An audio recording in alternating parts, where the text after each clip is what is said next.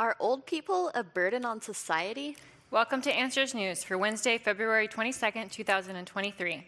Hello, I'm Rocket Rob Webb, a.k.a. Rob Webb is what they call me around here. I'm here with one of our token Canadians here, Patricia Angler, and Jessa Jaworski, a.k.a. JJ. Hello. So today we'll be discussing a Yale professor's mass suicide solution for an aging society in addition to other news stories. So let's go ahead and dive right into this first article here, coming to us from the New York Times here. So let's see. It says a Yale professor suggested mass suicide for old people in Japan. What did he mean? So essentially, we got this guy here named Yusuke Narita. Is that how you say it? With confidence. Maybe, Narita. yeah. We'll go with that.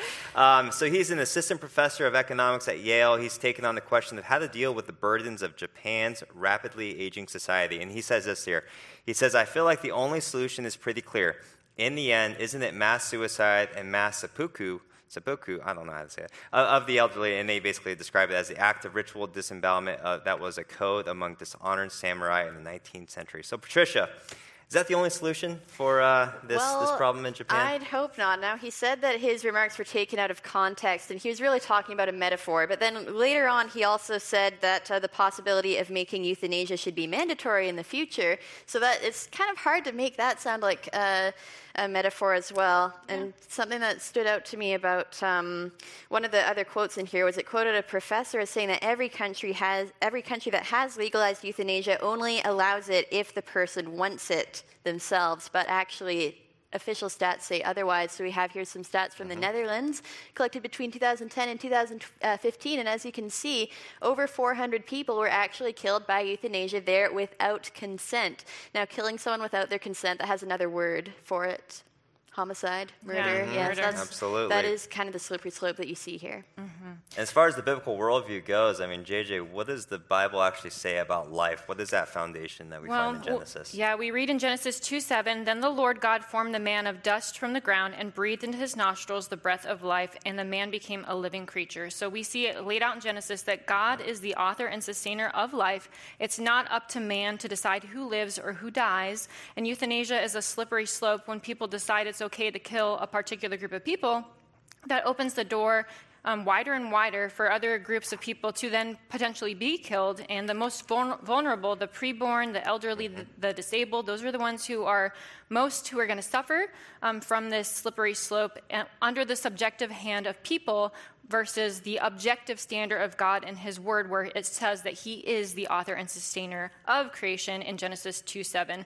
And also, I just wanted to point out that Dr. Narita, he mentions that his mother's care cost him a lot of money, and medical care can be expensive, but when that rationale is used, it's as a means to kill somebody. It's from a secular worldview that does not value life, and it shows life as an inconvenience rather than when we start with God's word from a biblical worldview, where we see that God shows us that all life is valuable, all life is made in his image. Amen. Well said. I mean, sadly, this thinking, of course, is just nothing new. We're seeing this over and over again, especially in Canada, not too far away. I mean, we're just seeing this all over the world, and it just reminds me of Proverbs 8:36, that those who hate God ultimately love death. So it's no surprise that we're living in a culture of death right now, where death is being celebrated, death is being pushed all around us. But of course, the Bible says that death is an enemy, and that's what we need to be basing ourselves on, is God's word. That's really how we should be really fighting any issue in our culture today. Let's return to the solid foundation of God's word with zero compromise, and that's really what it's all about. Absolutely.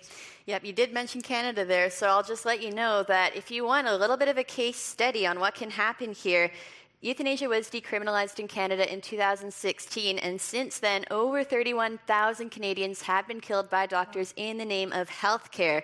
Now, the Supreme Court let these rules in by saying that this was only for competent adults over 18 with a grievous and irremediable, so incurable medical condition for whom natural death had become reasonably foreseeable. But then, and they said, like in the original Supreme Court document, you can read it, that there shouldn't be a slippery slope here. But now, fast forward just a few years later, 2021, they came out with another bill, Bill C-7, which was expanding the criteria so that now they got rid of that statement that it was only for people who were terminally ill and dying. It was now for going to be open to the mentally ill, and now they're talking about mature minors as well. So thankfully they've postponed the mentally ill part a little bit, because that'll just lead to chaos. And even recently there is a doctor from the College of Physicians in Quebec, Dr. Louis Roy, and he advised a committee from Canada's House of Commons to allow infanticide for handicapped infants. So you can see it is a slippery slope once you start to devalue life and make people an economic unit.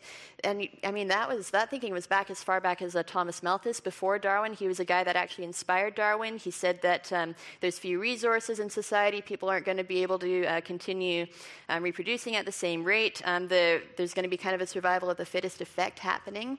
And then he inspired not only Charles Darwin, but also Margaret Sanger, who then went on to found Planned Parenthood. So you see a lot of these connections here when you start to treat people as economic units. Right.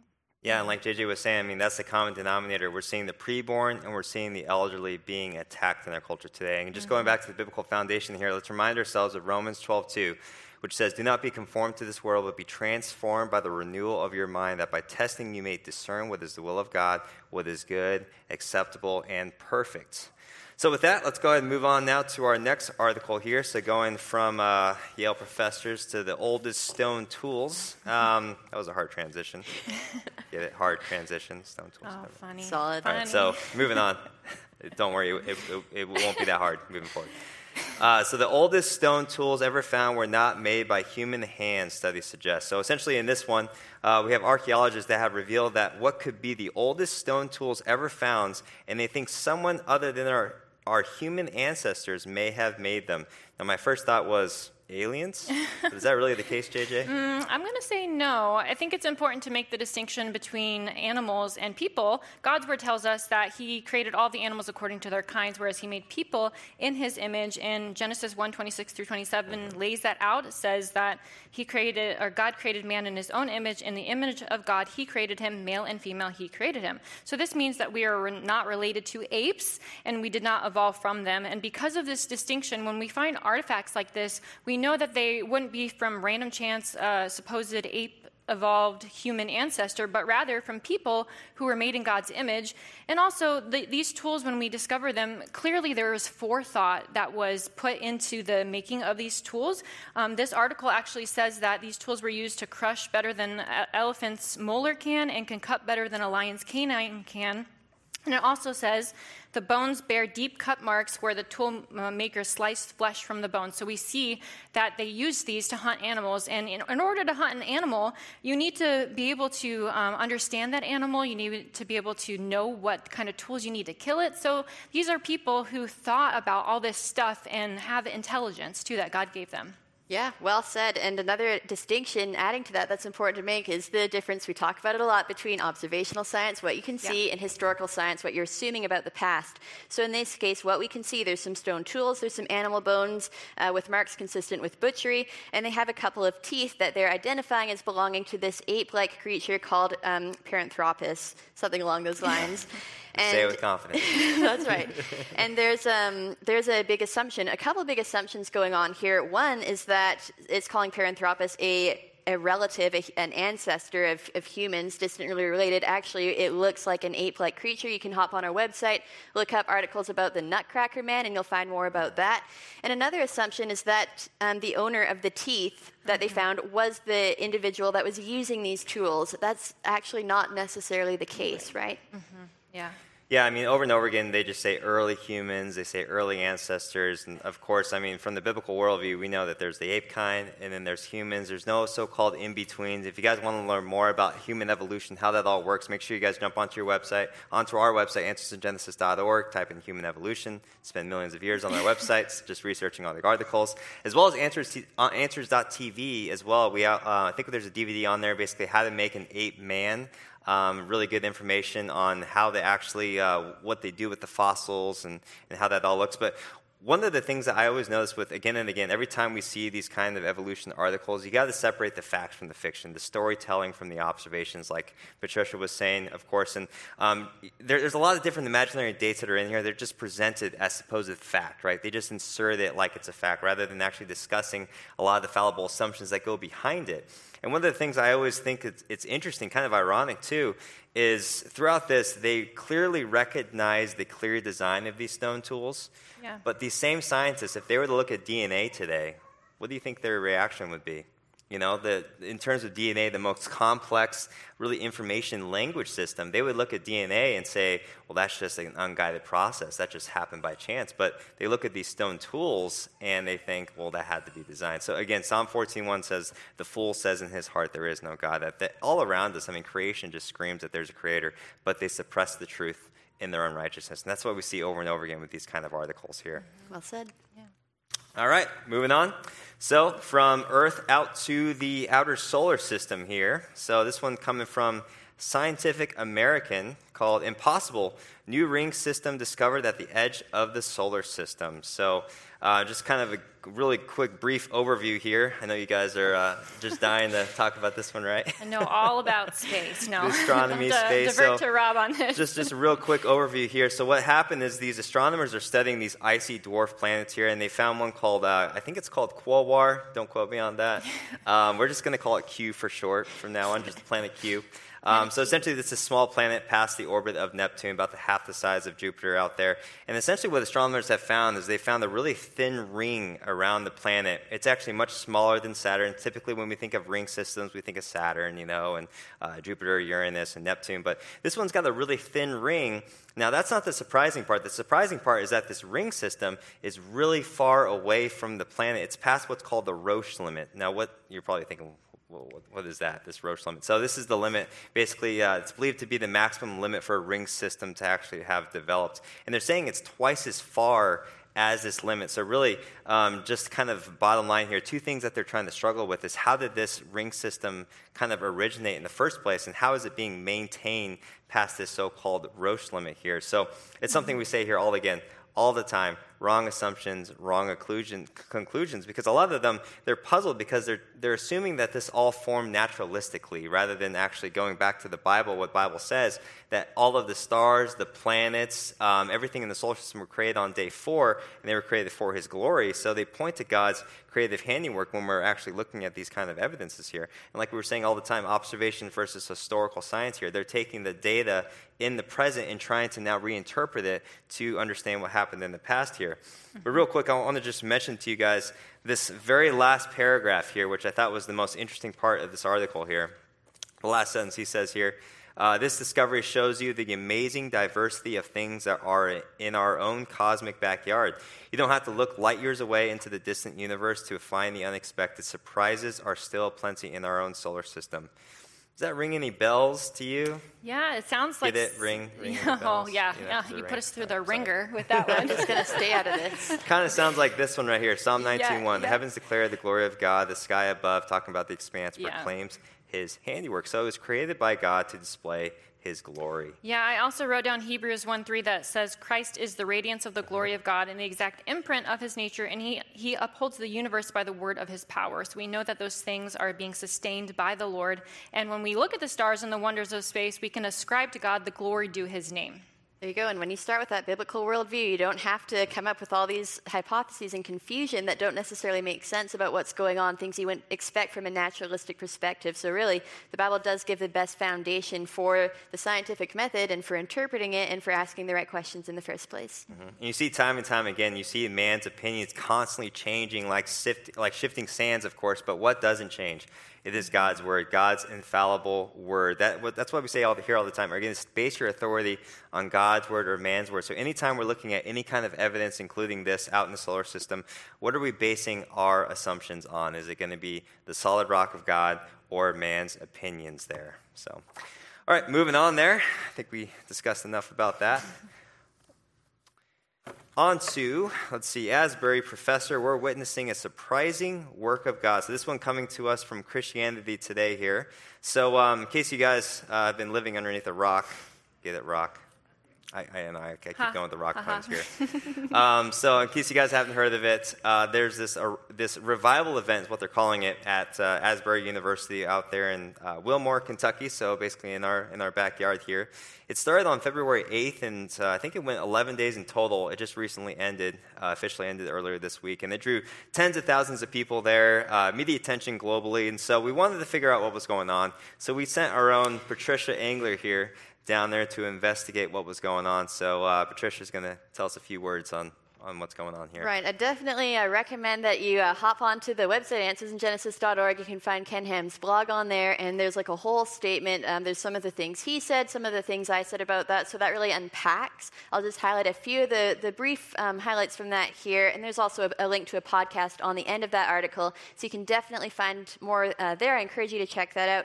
But basically, we want to start with God's Word, our foundation, when thinking about everything, including news of revival. So I think actually, Jessica, you had a couple things to say about that, right? Yeah, I wrote down 1 John 4:1. It says, "Beloved, do not believe every spirit, but test the spirit to see whether they are from God, for many false prophets have gone into the world." And so Christians are called to be discerning. That is first and foremost. We need to stand under the authority of God's Word and look to God's Word when these things happen. We need to be careful when people jump on movements. Just because other people are jumping on them doesn't mean we necessarily need to as well. So we need to be discerning. And if students are turning to Christ in obedience and they are hearing the gospel, then that's praiseworthy. We should be in prayer for those people. But revival ultimately should lead us to Christ. Mm-hmm. And Scripture lays out what it means to be restored, to be renewed, to be made a new creation in Christ. And it is not purely an emotional or experiential-based occurrence. The sinner is called to humble themselves before a holy and righteous God, to turn away from their sin, repent from it, bow the knee to Christ. And then the Christian no longer is conformed to the world. We're no longer living in the flesh, we're living in the Spirit. And Christians also have the indwelling Holy Spirit once we submit our lives to Christ as well. There you go. Yeah, well put. Yeah, one of the things I was thinking about, I mean, with a lot of these students that are showing up here, if you listen to a lot of the interviews, they're showing up to try to be revived in their spirit. And, of course, that kind of just threw up a red flag for me, because the Bible's pretty clear on if we want to actually revive our spirit, what are we to do? We're just to stick to the basics, right? Reading the Word, sticking to prayer, making sure that you're fellowshipping, making sure you're attending a local church. And, of course, going to a super long worship service, there's nothing wrong with that. There's nothing inherently wrong with that. But really, if you want to try to get maybe closer to God or revive yourself and try to rejuvenate yourself, it's really going back to the Word. It's going back to God's Word, being in it daily on a daily basis. And one of the things, just real quick, I want to make sure that we watch out for is what's going to be the reaction of these students after they've left, now that this revival event, so-called, officially ended. What's going to happen? Are they going to continue growing in that sanctification? Are they continue becoming more like Christ and less like our old self? Or are they going to have to continue to have this mountain-high kind of emotional experience? Or are they going to be able to rely on God's strength to make them basically going out in the culture, right, and actually impacting the culture like we're supposed to? There should be fruits of the Spirit. Yep, mm-hmm. Exactly. Right. We're supposed to be seeing fruits of the Spirit that's being produced from this. Yep, yeah, absolutely. Jesus said you'll know them by their fruits. And I had some really positive interactions with some of the students there, saying that as a result of the movement that's happened, people are coming together, praying for each other, worshiping, reconciling, serving each other in new ways. So we do hope and pray that fruit continues and that people continue pressing in to serve the Lord and get to know Him better. And I also appreciated one of the things that the student said is that the Holy Spirit is everywhere. He doesn't just have a monopoly on one campus or one town. So she was encouraging people to reach out and pursue God wherever they are at. Yeah, and like Patricia was saying, I highly encourage you guys to check out her post on it. She did a really good job just describing everything and the takeaways from the event. So definitely jump onto our website, answersingenesis.org, and check out that article. All right, so moving on to something a little less of good news here. So this one comes from us from Not the Bee. This is a real thing a Democrat lawmaker just tweeted out. And again, this is not satire here. So essentially, we have this Democratic representative from South Dakota, Representative Erin Healy. She says, extremist group Family Heritage Alliance said this morning that the safest place for kids are in families that have a married mom and dad. What a dangerous and un-American belief. Well, I guess that makes all of us pretty extremists, too. Can we just go back to the dwarf planet article? Yeah, Is that all right? That might be a little bit better. Yeah, but I mean, marriage is the family unit. It's instituted and ordained by God. So we know that it's God ordained, and he brought one male and one female together, as we see in Genesis, and he commanded them to be fruitful and to multiply as well. And Psalm 127, 3-5 says, "Behold, children are a heritage from the Lord, the fruit of the womb a reward. Like arrows in the hand of a warrior are the children of one's youth. Blessed is the man who fills his quiver with them." So because God ordained and created the family unit, it should be held in reverence. So we should look to God's word and hold those things in reverence. And ultimately, this is an attack on Genesis where it's questioning, did God really say? And it's not only a questioning, but it's a dismantling of that family unit that God ordained. And if that family unit that is ordained by God is seen as dangerous, well, then what's the alternative? And we're seeing that play out in culture with homosexuality, with transgenderism. And as Christians, we know that we are called to look to God's standard on the family unit and that ordained institution that he laid out in Genesis. There you go. Amen. And another interesting point that this article brought up is it did cite examples of research that affirm the importance and value of biblical families every single time. So that's another example of really God's word is supported and affirmed by the real-world observational science we see around us in every sphere, including psychology and human flourishing. And this article as well reminded me of a quote. Usually I don't go around quoting Obama, right? For a number of reasons, one of which being that I'm Canadian. But it reminded Bear with us me... here, just for a moment here, just for a moment. It reminded me of a quote from his Father's Day speech in 2008, and since we're talking about Democrats, I feel like it's fair game to just quote him a little bit. It was in line with God's word, so here we go. He said, "We need families to raise our children. We need fathers to realize that responsibility does not end at conception. We need them to realize what it is, that what makes you a man is not the ability to have a child, it's the courage to raise one." And he added regarding mothers, "So many of these women are doing a heroic job, but they need support. They need another parent. Their children need another parent. And that's what keeps their foundation strong. It's what keeps the foundation of our country strong." And I would agree with him. This lines up with God's word. It lines up with science. And for a Democrat to say then, was Obama being un-American and dangerous when he said that? That would be very noteworthy. Mm-hmm. According to this representative, he would be. Yeah, I just love one of these comments here in this article. Basically, it says, labeling belief in the normal family situation as dangerous and un-American is in and of itself dangerous and un-American. So I was like, amen to that. That was a great comment. And the article also talks about, children raised by married parents do better at school, develop all these stronger skills, and on it goes. But that's because, like Jessica and Patricia were saying, that's because we're made in the image of God. We're living in God's created world. And that's how God designed it to operate. In terms of flourishing, that's the best way for us to do it. It starts with one married man, one married woman, biological man, I should say, biological woman. It's sad we even have to specify that, but one biological man, one biological woman underneath a covenant relationship under God, and then to produce godly offspring. That's what the Bible commands us to do. And the only way for us to produce godly offspring is for us to be in our word daily, to make sure that we're feeding ourselves again and again and again. So it just reminds me again of Romans 12:2. Like we talked about before, do not be conformed to this world, but be transformed by the renewal of your mind, that by testing you may discern what is the will of God, what is good and acceptable and perfect. So let's continue to base ourselves on God's standard for everything with zero compromise. Yes. And the reason why we're saying that, if you guys want to stay tuned for that, we're going to talk about that after this episode. So make sure you guys stick around for the whole thing here. Anything else on that one? That's good. No. Well said. Alrighty, so moving on to, again, a little bit more bad news here. So let's see, this one from Fox News. It says, Christian teacher loses job after refusing to deceive parents on kids' gender transitions from the devil. So essentially we have this teacher named Jessica Tapia here. She's a California teacher who lost her job after refusing to comply, really bow down to the California district's gender policies. Really no surprise coming from California here. Citing Christian belief, she's blowing the whistle on the expectations she felt as a teacher to not only hide students' gender transitions from parents, but also to keep them in the dark through lying. So can we go back to the Dwarf Planet article now, Yeah. please? That would be good to do that again, yeah. All right, but I think there's a really good verse in there's a really good quote in here that I think she said, and then I'll go ahead and hand it over to you guys here. Basically, she said, I essentially had to pick one. Am I going to obey the district in a directive that are not lining up with my own beliefs, convictions, and faith? Or am I going to stay true, choose my faith, choose to be obedient to the way the Lord has called me to live? Does that remind you of any biblical verses? Does that ring any bells there? Maybe choose this day who you will serve, or maybe you cannot serve two masters. There's a lot in the Bible about that. Yeah, Acts 5:29, we must obey God rather than men. Yeah, and I mean, this is a result of the destruction of the family unit, kind of what we saw in the previous article.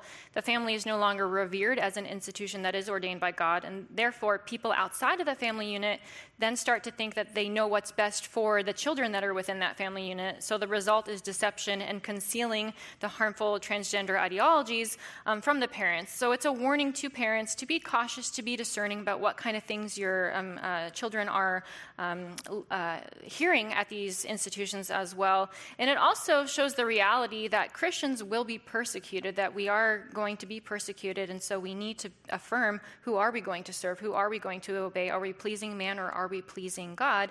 And we need to be in prayer, as more and more people will likely face these same kind of situations too. So prayers that they would remain strong and courageous in the Lord.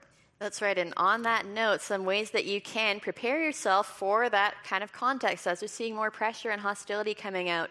I have a bunch of resources for Christians in secular universities, and the things that I found helped Christians in these hostile settings actually apply to helping Christians in any hostile settings. So in my resources for students, one of the things that I point out is super helpful based on what I've heard from different students in different places and experienced myself is draw boundaries ahead of time to think through all the different types of pressures you might face as a Christian in certain settings, and then think through how you will respond ahead of time so that when the pressure comes, you'll already have a plan. You don't have to agonize over the decision. You've already made that commitment and solidified it in your mind that you will stand firm and follow Christ. And that goes back. It reminded me of something in the book of Daniel, where it says Daniel purposed in his heart that he would not defile himself with the king's delicacies when he was exiled in Babylon. He knew that doing so would have meant disobeying God's command to the Israelites. So like Daniel, I like to encourage students that we need to resolve ahead of time that we will stand firm and follow Christ. And there are some ways that that are helpful for doing that and for being a Christian in a hostile context. Again, based on what I experienced at university and have learned from talking to students around the world, have found confirmed from talking to Christians in hard places and from reading books by Christians in hard places. Number one, get to know God, stay in the Word, build that strong spiritual foundation yourself, stay in prayer. Second, learn to defend a strong biblical worldview through apologetics resources like we offer here, as well as biblical critical thinking skills, which we also have a lot of great resources for. Third, surround yourself with Christian community. I talked to actually a guy who was involved in the underground church during communism over in the Czech Republic, or Slovakia, I guess it was at the time where he was. And he said that as a Christian there, it was really oppressive in most of the cultural context, but he said that his small group, his little underground church group, his student group that he was a part of, was like an island of freedom. So it really makes a big difference to be able to get together with other Christians and encourage each other's. And I'd also encourage you to read books written by strong Christians before us who have gone through these hard environments all the way back through church history. You can find some great resources on that as well. And those are just a few ways that we can be responding as we see more of the darkness closing in. Yeah, well said. I mean, God just simply put, God calls us to be obedient and faithful to his commands. And Jesus also, he doesn't promise us a great life, a fulfilling life. We're not going to have all these riches, of course, but we will be persecuted for our faith. And that's what we have to look forward to, continue to train up the next generation. That's what we say here all the time. Make sure they can defend themselves, because this kind of thing is only going to get worse, guys. We have to make sure that we're grounded in God's word on biblical foundation for everything. And it's something we say here all the time. There is no neutrality. Neutrality is a myth. It's either man's word or God's word. Really, it's either the religion of secular humanism or Christianity. And we're actually seeing this in this article. I wanted to point this out to you guys. It says here, the district cannot accommodate your religious beliefs. And so they go on and on and on. Basically, that what they're trying to say here is that you can't have your Christianity, but you have to actually bow down. You have to actually accommodate our own religious beliefs, really bow down to secular humanism. And that's what we say here all the time here. Anytime you take your own thoughts, your ideas, your opinions, you elevate them above God's word, then all of a sudden man's word becomes the authority, and that is humanism. in its basic, simplest form there. And that's what we're seeing here all the time here. These kind of people, they're not trying to be neutral here, but actually they're kicking out, they're replacing Christianity with the religion of secular humanism. That's what we're seeing here again and again and again, especially in the state of California here. I feel like every week we're talking about the state of California here. And again, just reminds me of this Bible verse. Can you guys think of the Bible verse I'm going to bring up? Romans 12. There we go. Romans 12:2. You guys are going to be walking around with this just stuck in your head here. Do not be conformed to this world, but be transformed by the renewal of your mind, that by testing you may discern what is the will of God, what is good, acceptable, and perfect. Let's remember to base ourselves on that. And really, the most loving thing we can do, guys, is really just continue to speak the truth in love. The Bible says it's not loving to conceal the truth, but that real love rejoices with the truth, as it says in 1 Corinthians chapter 13. Let's continue to speak the real truth with zero compromise. Mm-hmm. That seems like a theme that's coming up a lot. I don't know. We'll see what that means. Yeah, you guys make sure you stay tuned, all right? Mm-hmm. All right, so last one here. All right, this one also from Not the Bee. The case manager of a gender clinic here in St. Louis realized how gender-affirming care is destroying kids. So essentially she tells her story here, and she had a really good quote in here. I wanted to just go over here with you guys. I'll kick it over here. It says, after years of being duped into believing she was helping trans kids, Jamie Reed finally had enough of the lies and saw enough damage that she could no longer remain silent.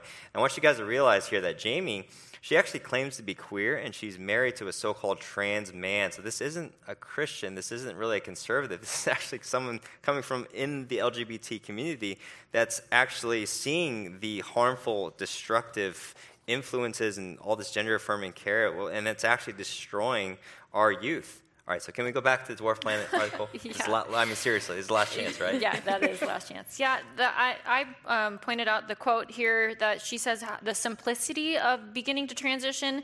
It says, to begin transitioning, the girls needed a letter of support from a therapist. And then she goes on to talk about that a little bit. But she says that's all it took. That really was just meeting with this therapist in order to get these girls to be put on testosterone. And the side effects are never talked about with this. So they don't know all the harmful effects that are coming out of this. And it's relatively simple for them, just a letter from a therapist in order to get these harmful, life-altering and life-changing hormones that are going to completely alter them. Right. And very briefly on that note, that is a staple of medical ethics, is informed consent. So actually knowing the risks and the different possible side effects, what might happen down the road.